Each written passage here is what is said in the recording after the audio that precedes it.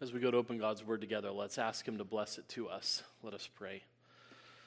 Blessed are you, O Lord. Teach us your statutes. With our lips we declare all the rules of your mouth. In the way of your testimonies we delight as much as in all riches. So help us to meditate on your precepts and fix our eyes on your ways. Then we know we will delight in your statutes and we will not forget your word. We ask that you would deal bountifully with your servants that we may live and keep your word, and ask that you would open our eyes that we may behold wondrous things out of your scriptures. In Jesus Christ's name we pray. Amen. Please be seated. And please turn with me in God's Word to the Song of Solomon. Song of Solomon, chapter 4. If you're visiting with us, we've been considering a series through the book of the Song of Solomon. We've come to chapter 4, verse 8. Chapter 4, verse 8. The book of Song of Solomon is after Ecclesiastes and before Isaiah in the Old Testament. It's one of the books of wisdom literature, and we've been considering a series through it. We've come to chapter 4, verse 8. We want to read verse 8 through chapter 5, verse 1, and consider what the Spirit has to say to the church. So chapter 4 of Song of Solomon, verse 8, beginning there and reading through chapter 5, verse 1. And let's pay careful attention, for this is God's own word. Come with me from Lebanon, my bride. Come with me from Lebanon. Depart from the peak of Amana, from the peak of Senir and Hermon, from the dens of lions, and from the mountains of leopards. You have captivated my heart, my sister, my bride. You have captivated my heart with one glance of your eyes, with one jewel of your necklace. How beautiful is your love, my sister, my bride. How much better is your love than wine, and the fragrance of your oils than any spice. Your lips drip nectar, my bride. Honey and milk are under your tongue. The fragrance of your garments is like the fragrance of Lebanon. A garden locked is my sister, my bride. A spring locked, a fountain sealed.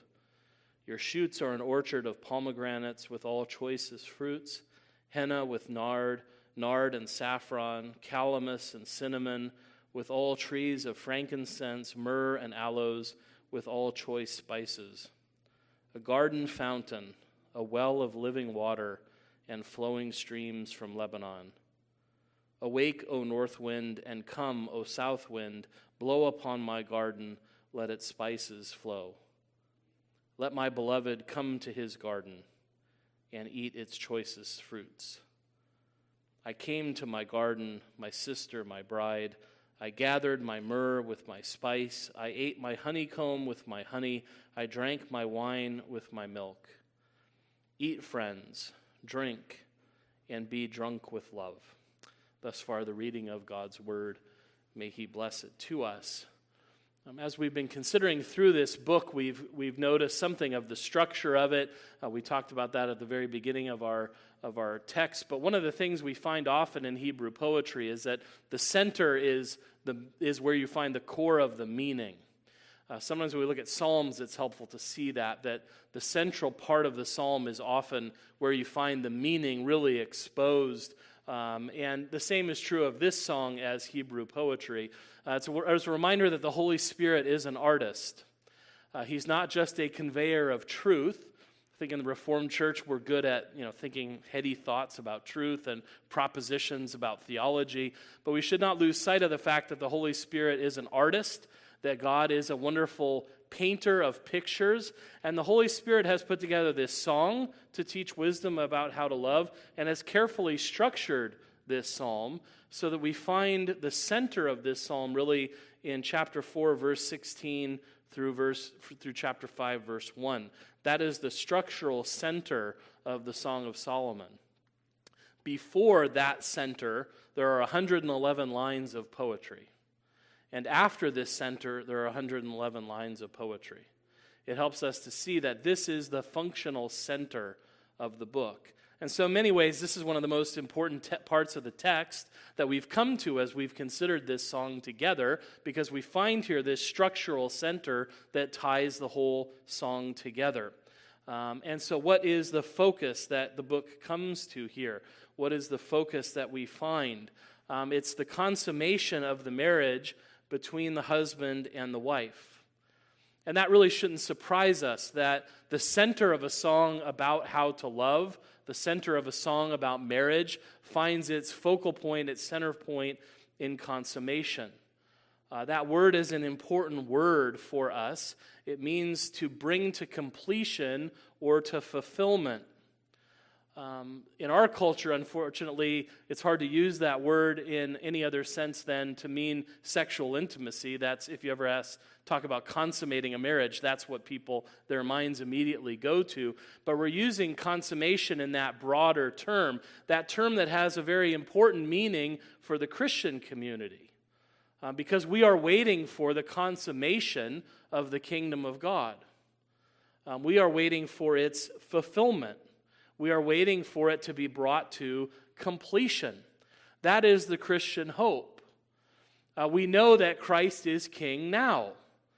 We celebrate that our Lord Jesus has triumphed by his death, by his resurrection. He's ascended into heaven. He's seated at the right hand of his Father. He is ruling and reigning now. It's very important that we know that, right? That we function like that in our minds. To know we are not waiting for a king, we have a king. What we are waiting for is not a kingdom, but the consummation of the kingdom. The kingdom that's been inaugurated, we're waiting for that kingdom to be brought to fulfillment, to be brought to completion. That's why the chief of the prayers of the church is, "Come, Lord Jesus." Because at his coming, the church is brought to its fulfillment. The church and the mission of the kingdom of God is brought to its consummation, its completion. That's when the kingdom of grace that has been begun in this world, that's been inaugurated by the resurrection and the ascension and the session of our Lord, will become the kingdom of glory. It's that kingdom that's already begun, that's already been inaugurated. The king is already on his throne, but it's not yet complete. It's not yet fulfilled. And part of the reason for that is there are still sheep that are part of the church. There are citizens that are a part of the kingdom that have yet to be called in. And it makes sense to us to think that the kingdom cannot be complete without all of its subjects being gathered into it, and it cannot be complete until our king is among us. And that's what we're looking forward to. That's the hope of the Christian church. That's the glory that awaits the people of God. It's broader in that sense. That term is so important for us to think of the consummation of the kingdom that is coming soon with the return of our Lord, when the kingdom that's been inaugurated has been consummated. And as we see this couple that are in love, that have been speaking about their love for one another, and we considered their marriage last time, the consummation of their marriage is much more than simply a physical union. This is the fulfillment and the completion of everything they've hoped for in a life together, in being brought together as husband and wife, and being able to go forward together in their lives. And what this is reminding us is that the completion, the fulfillment of this kind of relationship cannot happen apart from that covenant commitment. This is one of the really helpful things that we see in this wisdom literature about how to love, is that there is a commitment that is intended to be attached to these powerful desires and these wonderful physical gifts that the Lord has given. It's not meant to happen apart from the covenant commitment that God requires. And that runs counterculture to what our culture would say right now. That desires can be indulged in apart from commitment. And it goes with a whole kind of worldview. If we're all just grown-up animals and animals are instinctive creatures, then it stands to reason that we just indulge our instincts like animals. That we really don't have to be committed to marriage. We don't have to have any concept of that. We can just sort of do whatever we want to do. And we are the weirdos in the world who think that marriage is important and that waiting until marriage is important. It runs totally counter to the world and what it says about these things. The world comes and says, if you wait like that, you're missing out on a garden of delights that could be enjoyed. And what this wisdom literature comes and says is actually no. That's not the case. There is actually a glory to waiting for the consummation of a relationship, including that physical aspect, until all of it is consummated in that marriage. That's where love finds its fulfillment. That's where it finds its completion between husband and wife, in that covenant commitment. And that's what really our text tonight is teaching us and helping us to see. As one commentator put it, that love begins with commitment, and no true love is possible without it. This is hardly the beginning of their commitment to one another. We've seen that all along. But this is the consummation of what they've been hoping for in their love and in their lives together. And that's what this text is really about, the consummation of love in the context of the covenant commitment of marriage. And we could really break it down into 3 stanzas or verses, 3 wonderful pictures that are painted for us here. We have the picture of desire in verses 8 through 11. We have the picture of delights in verses 12 through 15. And we have the picture of enjoyment at that structural center of the song in verses 16 through 5:1. And that's what how we want to think about it together tonight. So first, this picture of desire that verses 8 through 11 paint for us. The first thing we should notice is that these are the words of the husband to his bride. Maybe we read right over it in our reading. Maybe you thought, we've been talking about these people for so long. I mean, I already think of them as husband and bride. I don't know that I really paused to reflect on that. But if you look at chapter 4, verse 8, "Come with me from Lebanon, my bride." That's the first time he calls her that.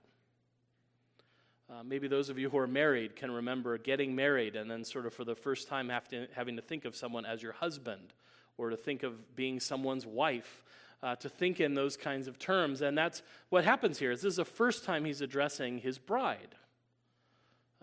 And that word bride appears 6 more times in this section. And it appears nowhere else in the book. There's a focus being brought here on this marital relationship that they have with one another. It signals that they've reached a key turning point in their relationship.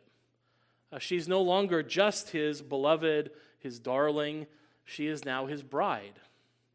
She's still his beloved, but she's now also his beloved and his bride. That's a key turning point in their relationship. That new bond has been forged, that familial bond of marriage. And as they enter into this relationship with one another, the husband is calling on his bride to do 2 things. The first thing he's calling on her to do here is to leave the realm of inaccessibility and distance that has characterized their relationship to this point. This is one of those things that is hard for us because geographic locations in the Bible are unfamiliar to us. Unless you're a better geographically on the Bible than I am, you don't have it clearly in your mind where Lebanon is, and even if you know where Lebanon is, you probably don't know where the Peak of Amana is, or Sinir, or Hermon. You don't even know if those are the right ways to pronounce it. You don't even know if you can trust me on that. It's always good when you get to words like that just to read over them and don't go back. Read them and don't go back. So if you're reading to your children, you're reading your Bibles out loud, you hit a word like this, you don't know how to pronounce it, read it once and keep going. I guarantee if you stop to go back, it's going to be disaster from there on. We don't know where any of these places are, right? But from their perspective, from the perspective of Solomon, from the perspective of Israel, these are all faraway places. These would all be places they would consider to represent great distance. And so what does the call from the husband to the wife sound like? These are places that are far away and places that are inaccessible. Largely places that we couldn't go. I like sometimes reading books about mountaineering, and when I first started reading them, my mom became very nervous that I was going to go mountaineering. She had not raised me to watch me freeze to death on some 8,000-meter peak, and I assured her I liked reading about them. I was not intending to go do it. But you read about these really inaccessible places, right? These difficult peaks to climb like Mount Everest or K2. That's the kind of mountain that's being talked about here. Places that would have represented inaccessibility, places that you can't go and that you can't get to. And that sense of inaccessibility is increased when you list all these place names and then you call them the den of lions and the mountains of leopards. Right? These are places that you can't get to and that you don't want to go. I saw a video this week about a woman who got way too close to a bison in Yellowstone, and everybody was talking about it. And then as part of the article I read, they said, they recommend that you stay 25 yards away from bison and 100 yards away from wolves. And I thought, I'm sorry, but if you need to be told to stay away from a wolf, you have a lot of problems. I want to be more than 100 yards away from wolves. That's not where I want to go. I don't want to be where the wolves are. You can write that down as just wisdom for life. Not wisdom for love, but just wisdom for life. Right? And that's by mentioning dens of lions, mountains of leopards, what is he doing? He's saying those are places that are far away. Those are places that are inaccessible. Those are places you don't want to go. And what is he calling her to do? To leave those places and to come with him to a new place together, to a place that he describes as a garden world together. The intimacy of that marriage. He's contrasting the distance and the inaccessibility that has characterized where they've been to this point to the intimacy and the relationship of closeness that they can now enjoy. The call is urgent, the call is passionate, right? There's no doubting that as you read through it.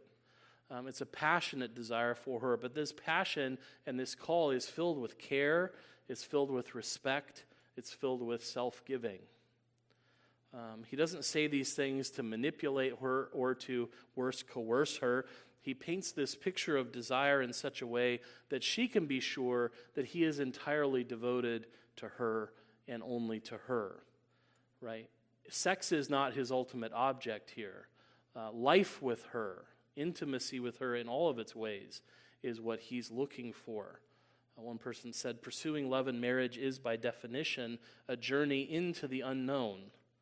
So on that risky journey into the unforeseeable future, what counts most is the man's enduring and committed presence with her. He's saying, regardless of where we end up on the journey, you will be with me. Right? That's how he starts in verse 8, that she would be with him. That's what he wants her to understand, that he's calling her to be with someone who loves her, who wants nothing more than to be with her. And his commitment to her is communicated in lots of wonderful ways in verse 9. You have captivated my heart, my sister, my bride. You have captivated my heart with one glance of your eyes, with one jewel of your necklace. Right? That he's completely smitten with her. It's a way of saying, you leave me breathless. You drive me crazy. You've stolen my heart. He's completely taken by her. One glance of your eyes is enough to leave me breathless. One little link of your necklace makes me weak in the knees. Just watching it glitter drives me crazy, right? He's really pouring it on in this sense about how he feels about her. And in verses 10 and 11, he mirrors the kinds of things that she has said to him before. How beautiful is your love, my sister, my bride. How much better is your love than wine, and the fragrance of your oils than any spice. Your lips drip nectar, my bride. Honey and milk are under your tongue. The fragrance of your garments is like the fragrance of Lebanon. That mirrors what she had said to him in the song back in chapter 1, verses 2 and 3. Let him kiss me with the kisses of his mouth, for your love is better than wine. Your anointing oils are fragrant. Your name is oil poured out. Therefore, virgins love you. So there's similar things that are being said in verse 10 to what she'd said before to him, to assure her that he feels about her the way that she feels about him. And then he sort of elevates it all in verse 11, primarily with these senses of fragrance and taste. That goes back and forth in this section as the dominant themes here, to show the sweetness of her to him. Right? Honey and milk under her tongue. What was Canaan when it was described as a wonderful land? It was a land that flowed with milk and honey. Those are good things. And he's saying that's what her speech is to him. Under her tongue, delightful for its wisdom and its grace. Everything about her he loves. It's involving all of the senses to kind of complete this picture of just how much he is completely taken by her. He's really putting all of his cards on the table, isn't he? He's really opening up his heart to her to reveal those things. And it leaves you pretty exposed to open up your heart like that to someone, and it's something you don't do unless you really love them and trust them. That's what is also being pictured to us here. To open himself up to her so completely is a measure of how much he trusts her, how much he thinks of her. And he does this because he wants her to be sure that she knows that. It's one of the difficulties that we can't know the hearts of people, right?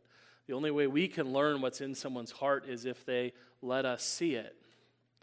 We can't just assume people will know, right? It's important to tell people things so that they understand them. And that's what he's doing for her. He's opening out his heart so that she will know as they go forward together into what will be for both of them the unknown, so that she will know one thing for sure, just how much he loves her and how much he is committed to her in their life together.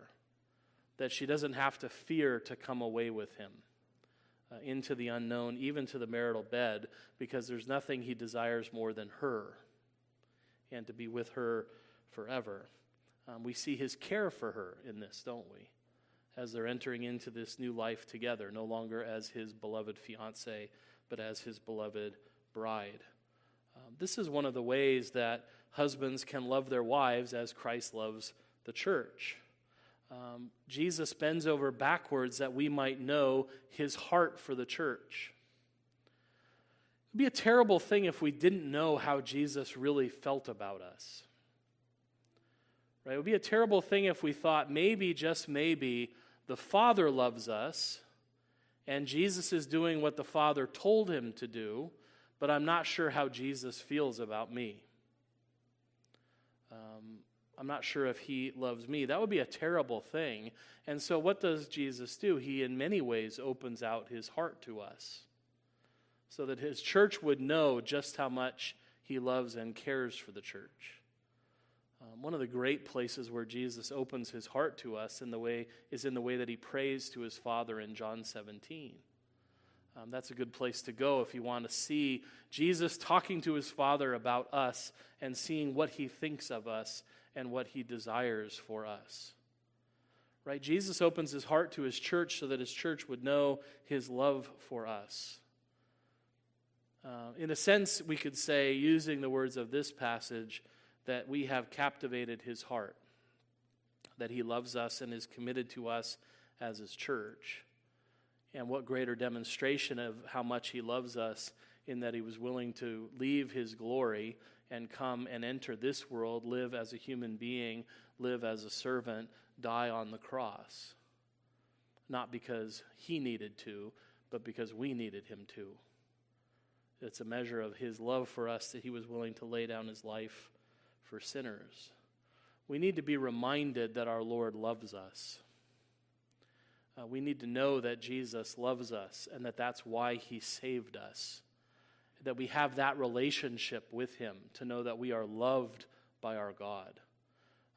That he desires to serve us and to be with us and cares for us because he loves us. I love a passage by William Still. I probably have shared this with you before, but it's too late. I'm going to do it again. He was talking once about preaching, and he said, I had been going at it one Sunday evening about living your whole life in Christ and for Christ.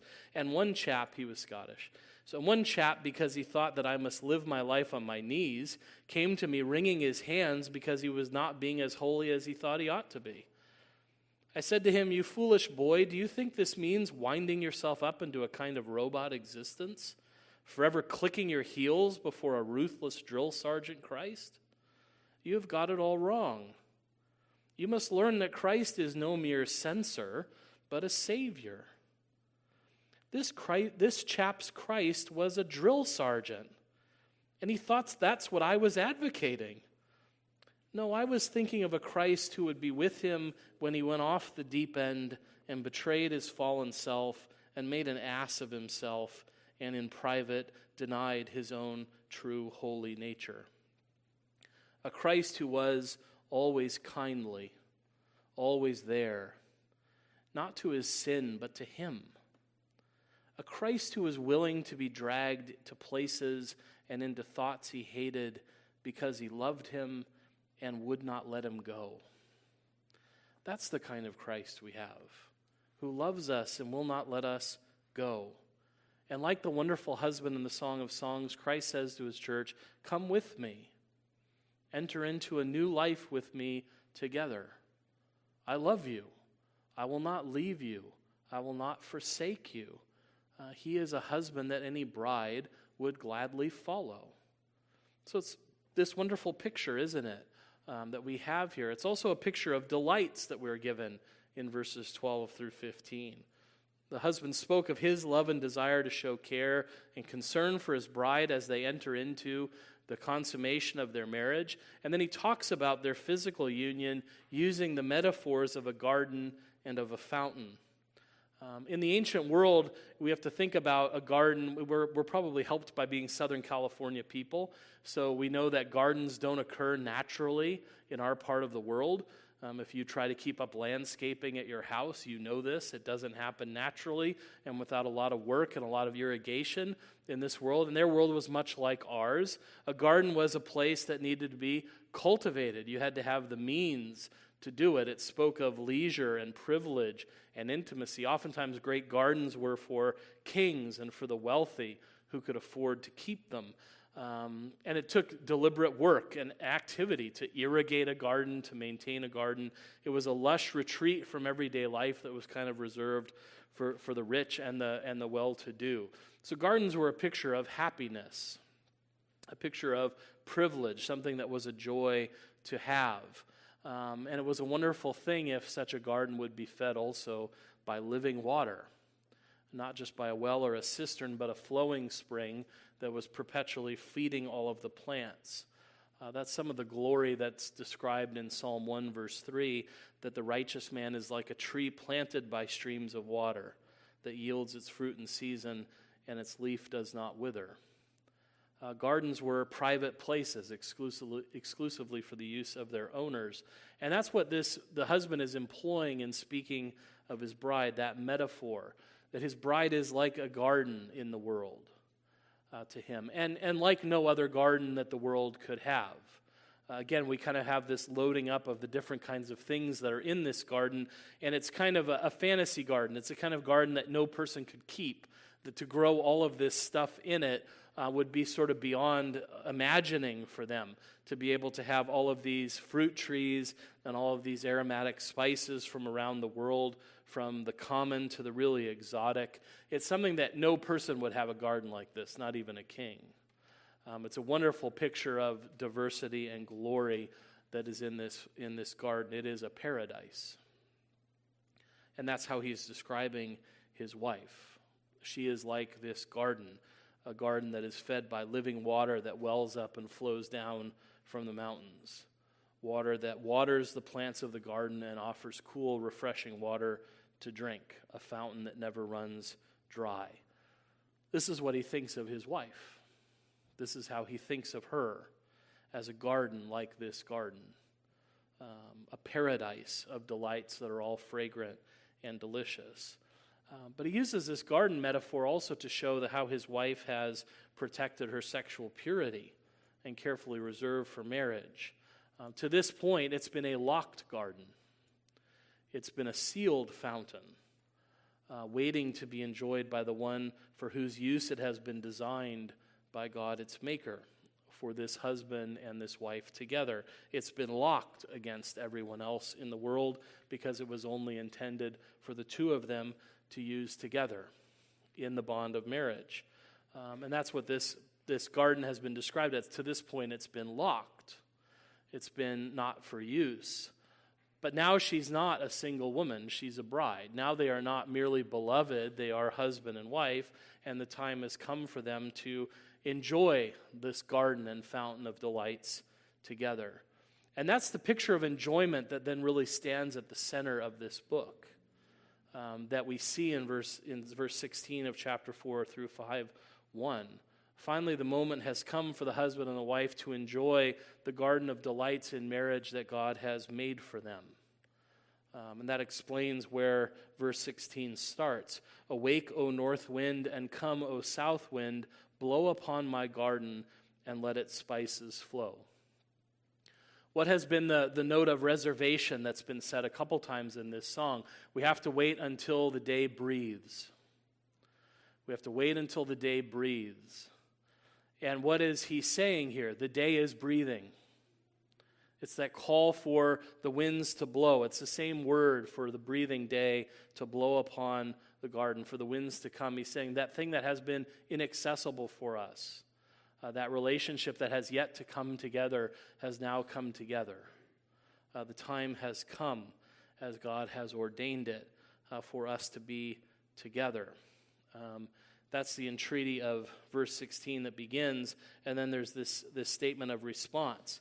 Let my beloved come to his garden and eat its choicest fruits.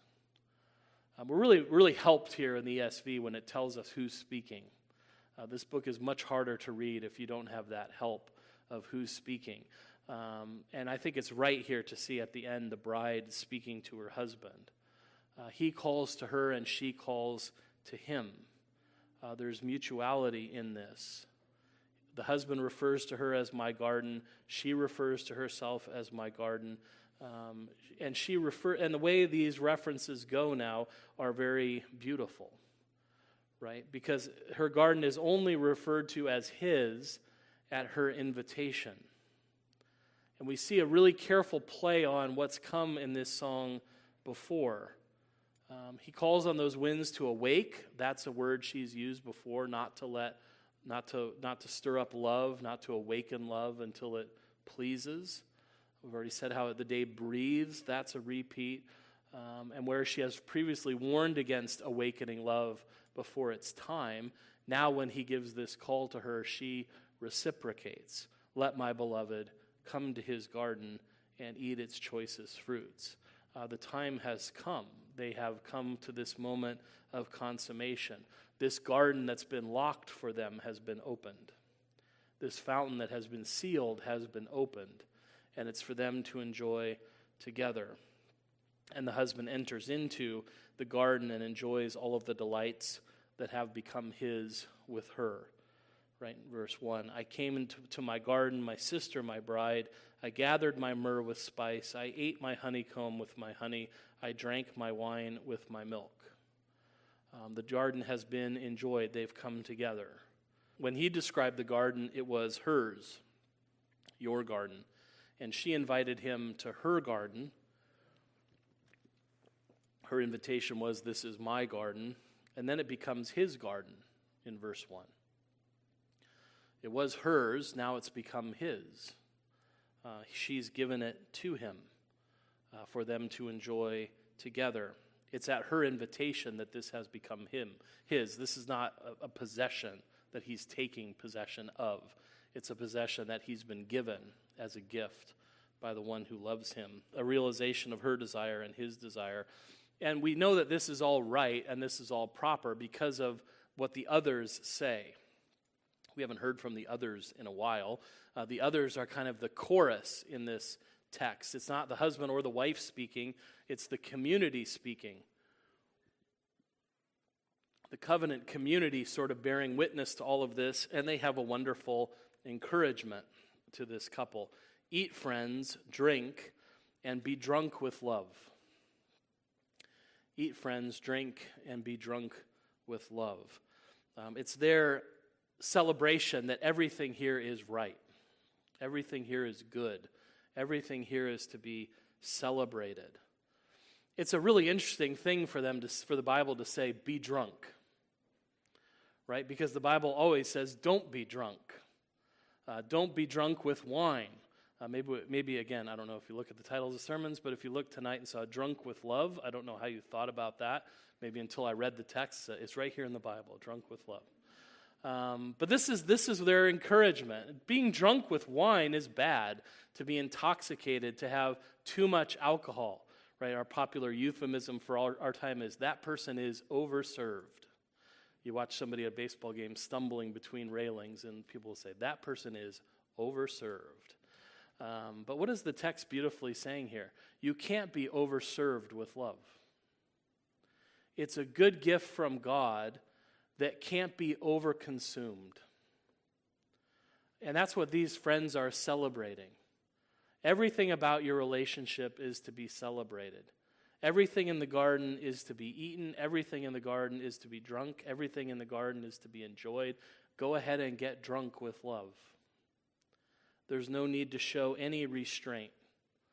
There's no need to love responsibly in the sense that we say drink responsibly. Right? It's a gift. And why can it be indulged in like that without reservation, without concern about being overserved? Because it's a good gift that's been made by God.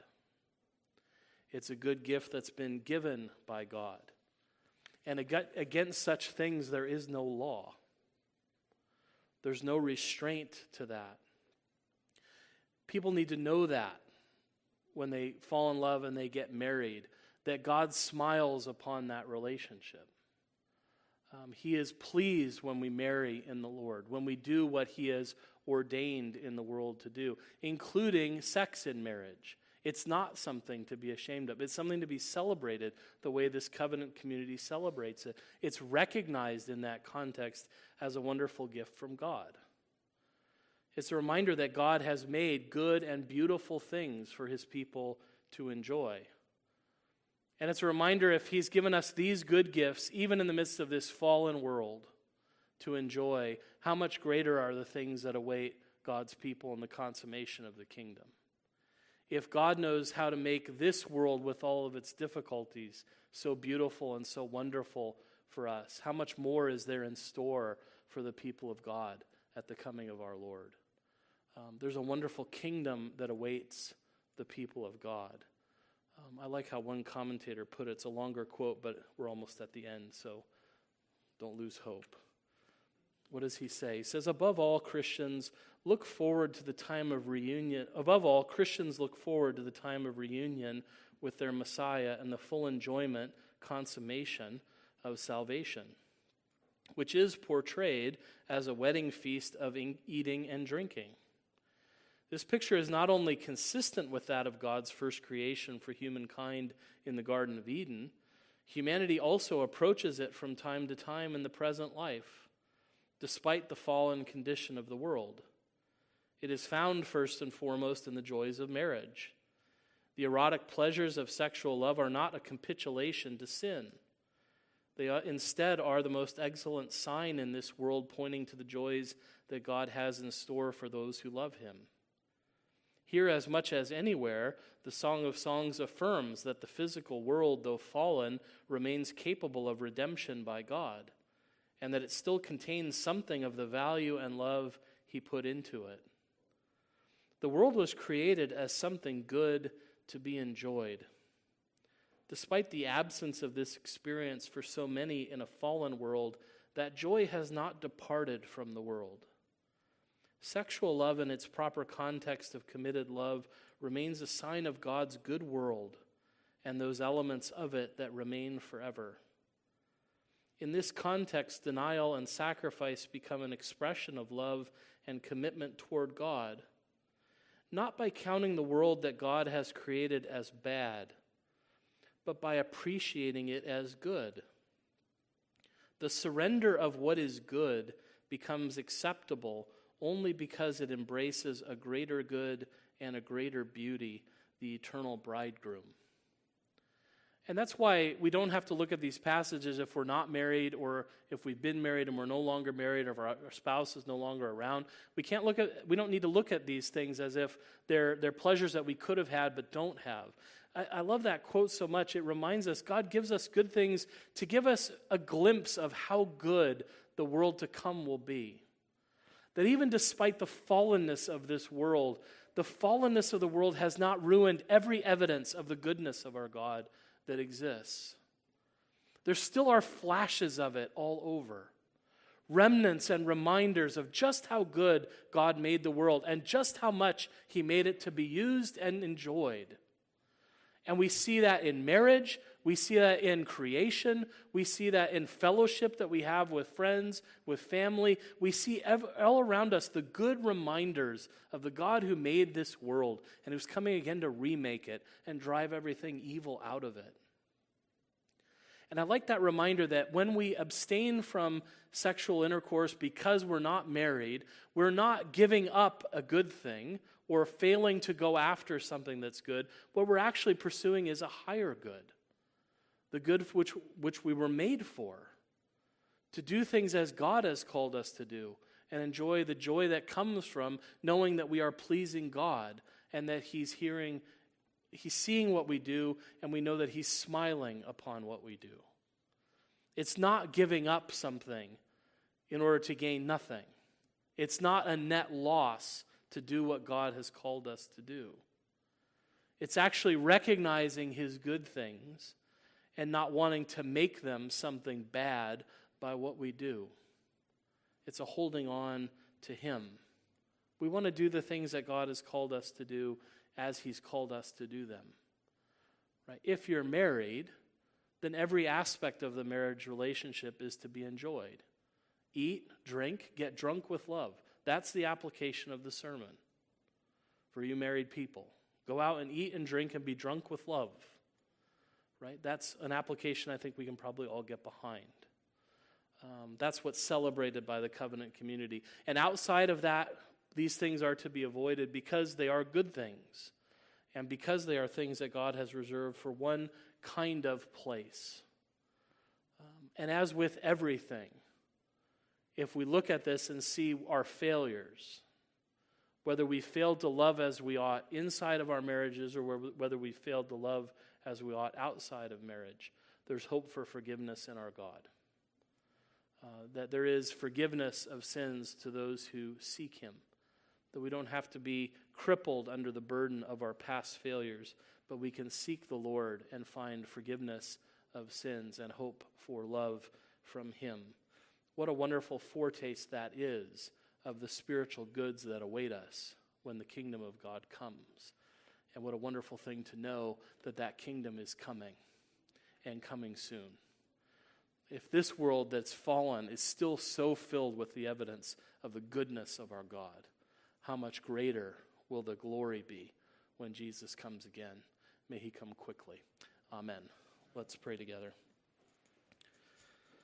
Father in heaven, we thank You for this reminder of the good gifts that You've given to us, including marriage and all of its aspects. Lord, we pray that You would help us to be thankful to You as the giver of every good and perfect gift that comes down to us from You as the Father of lights in whom there is no change or shadow of variation.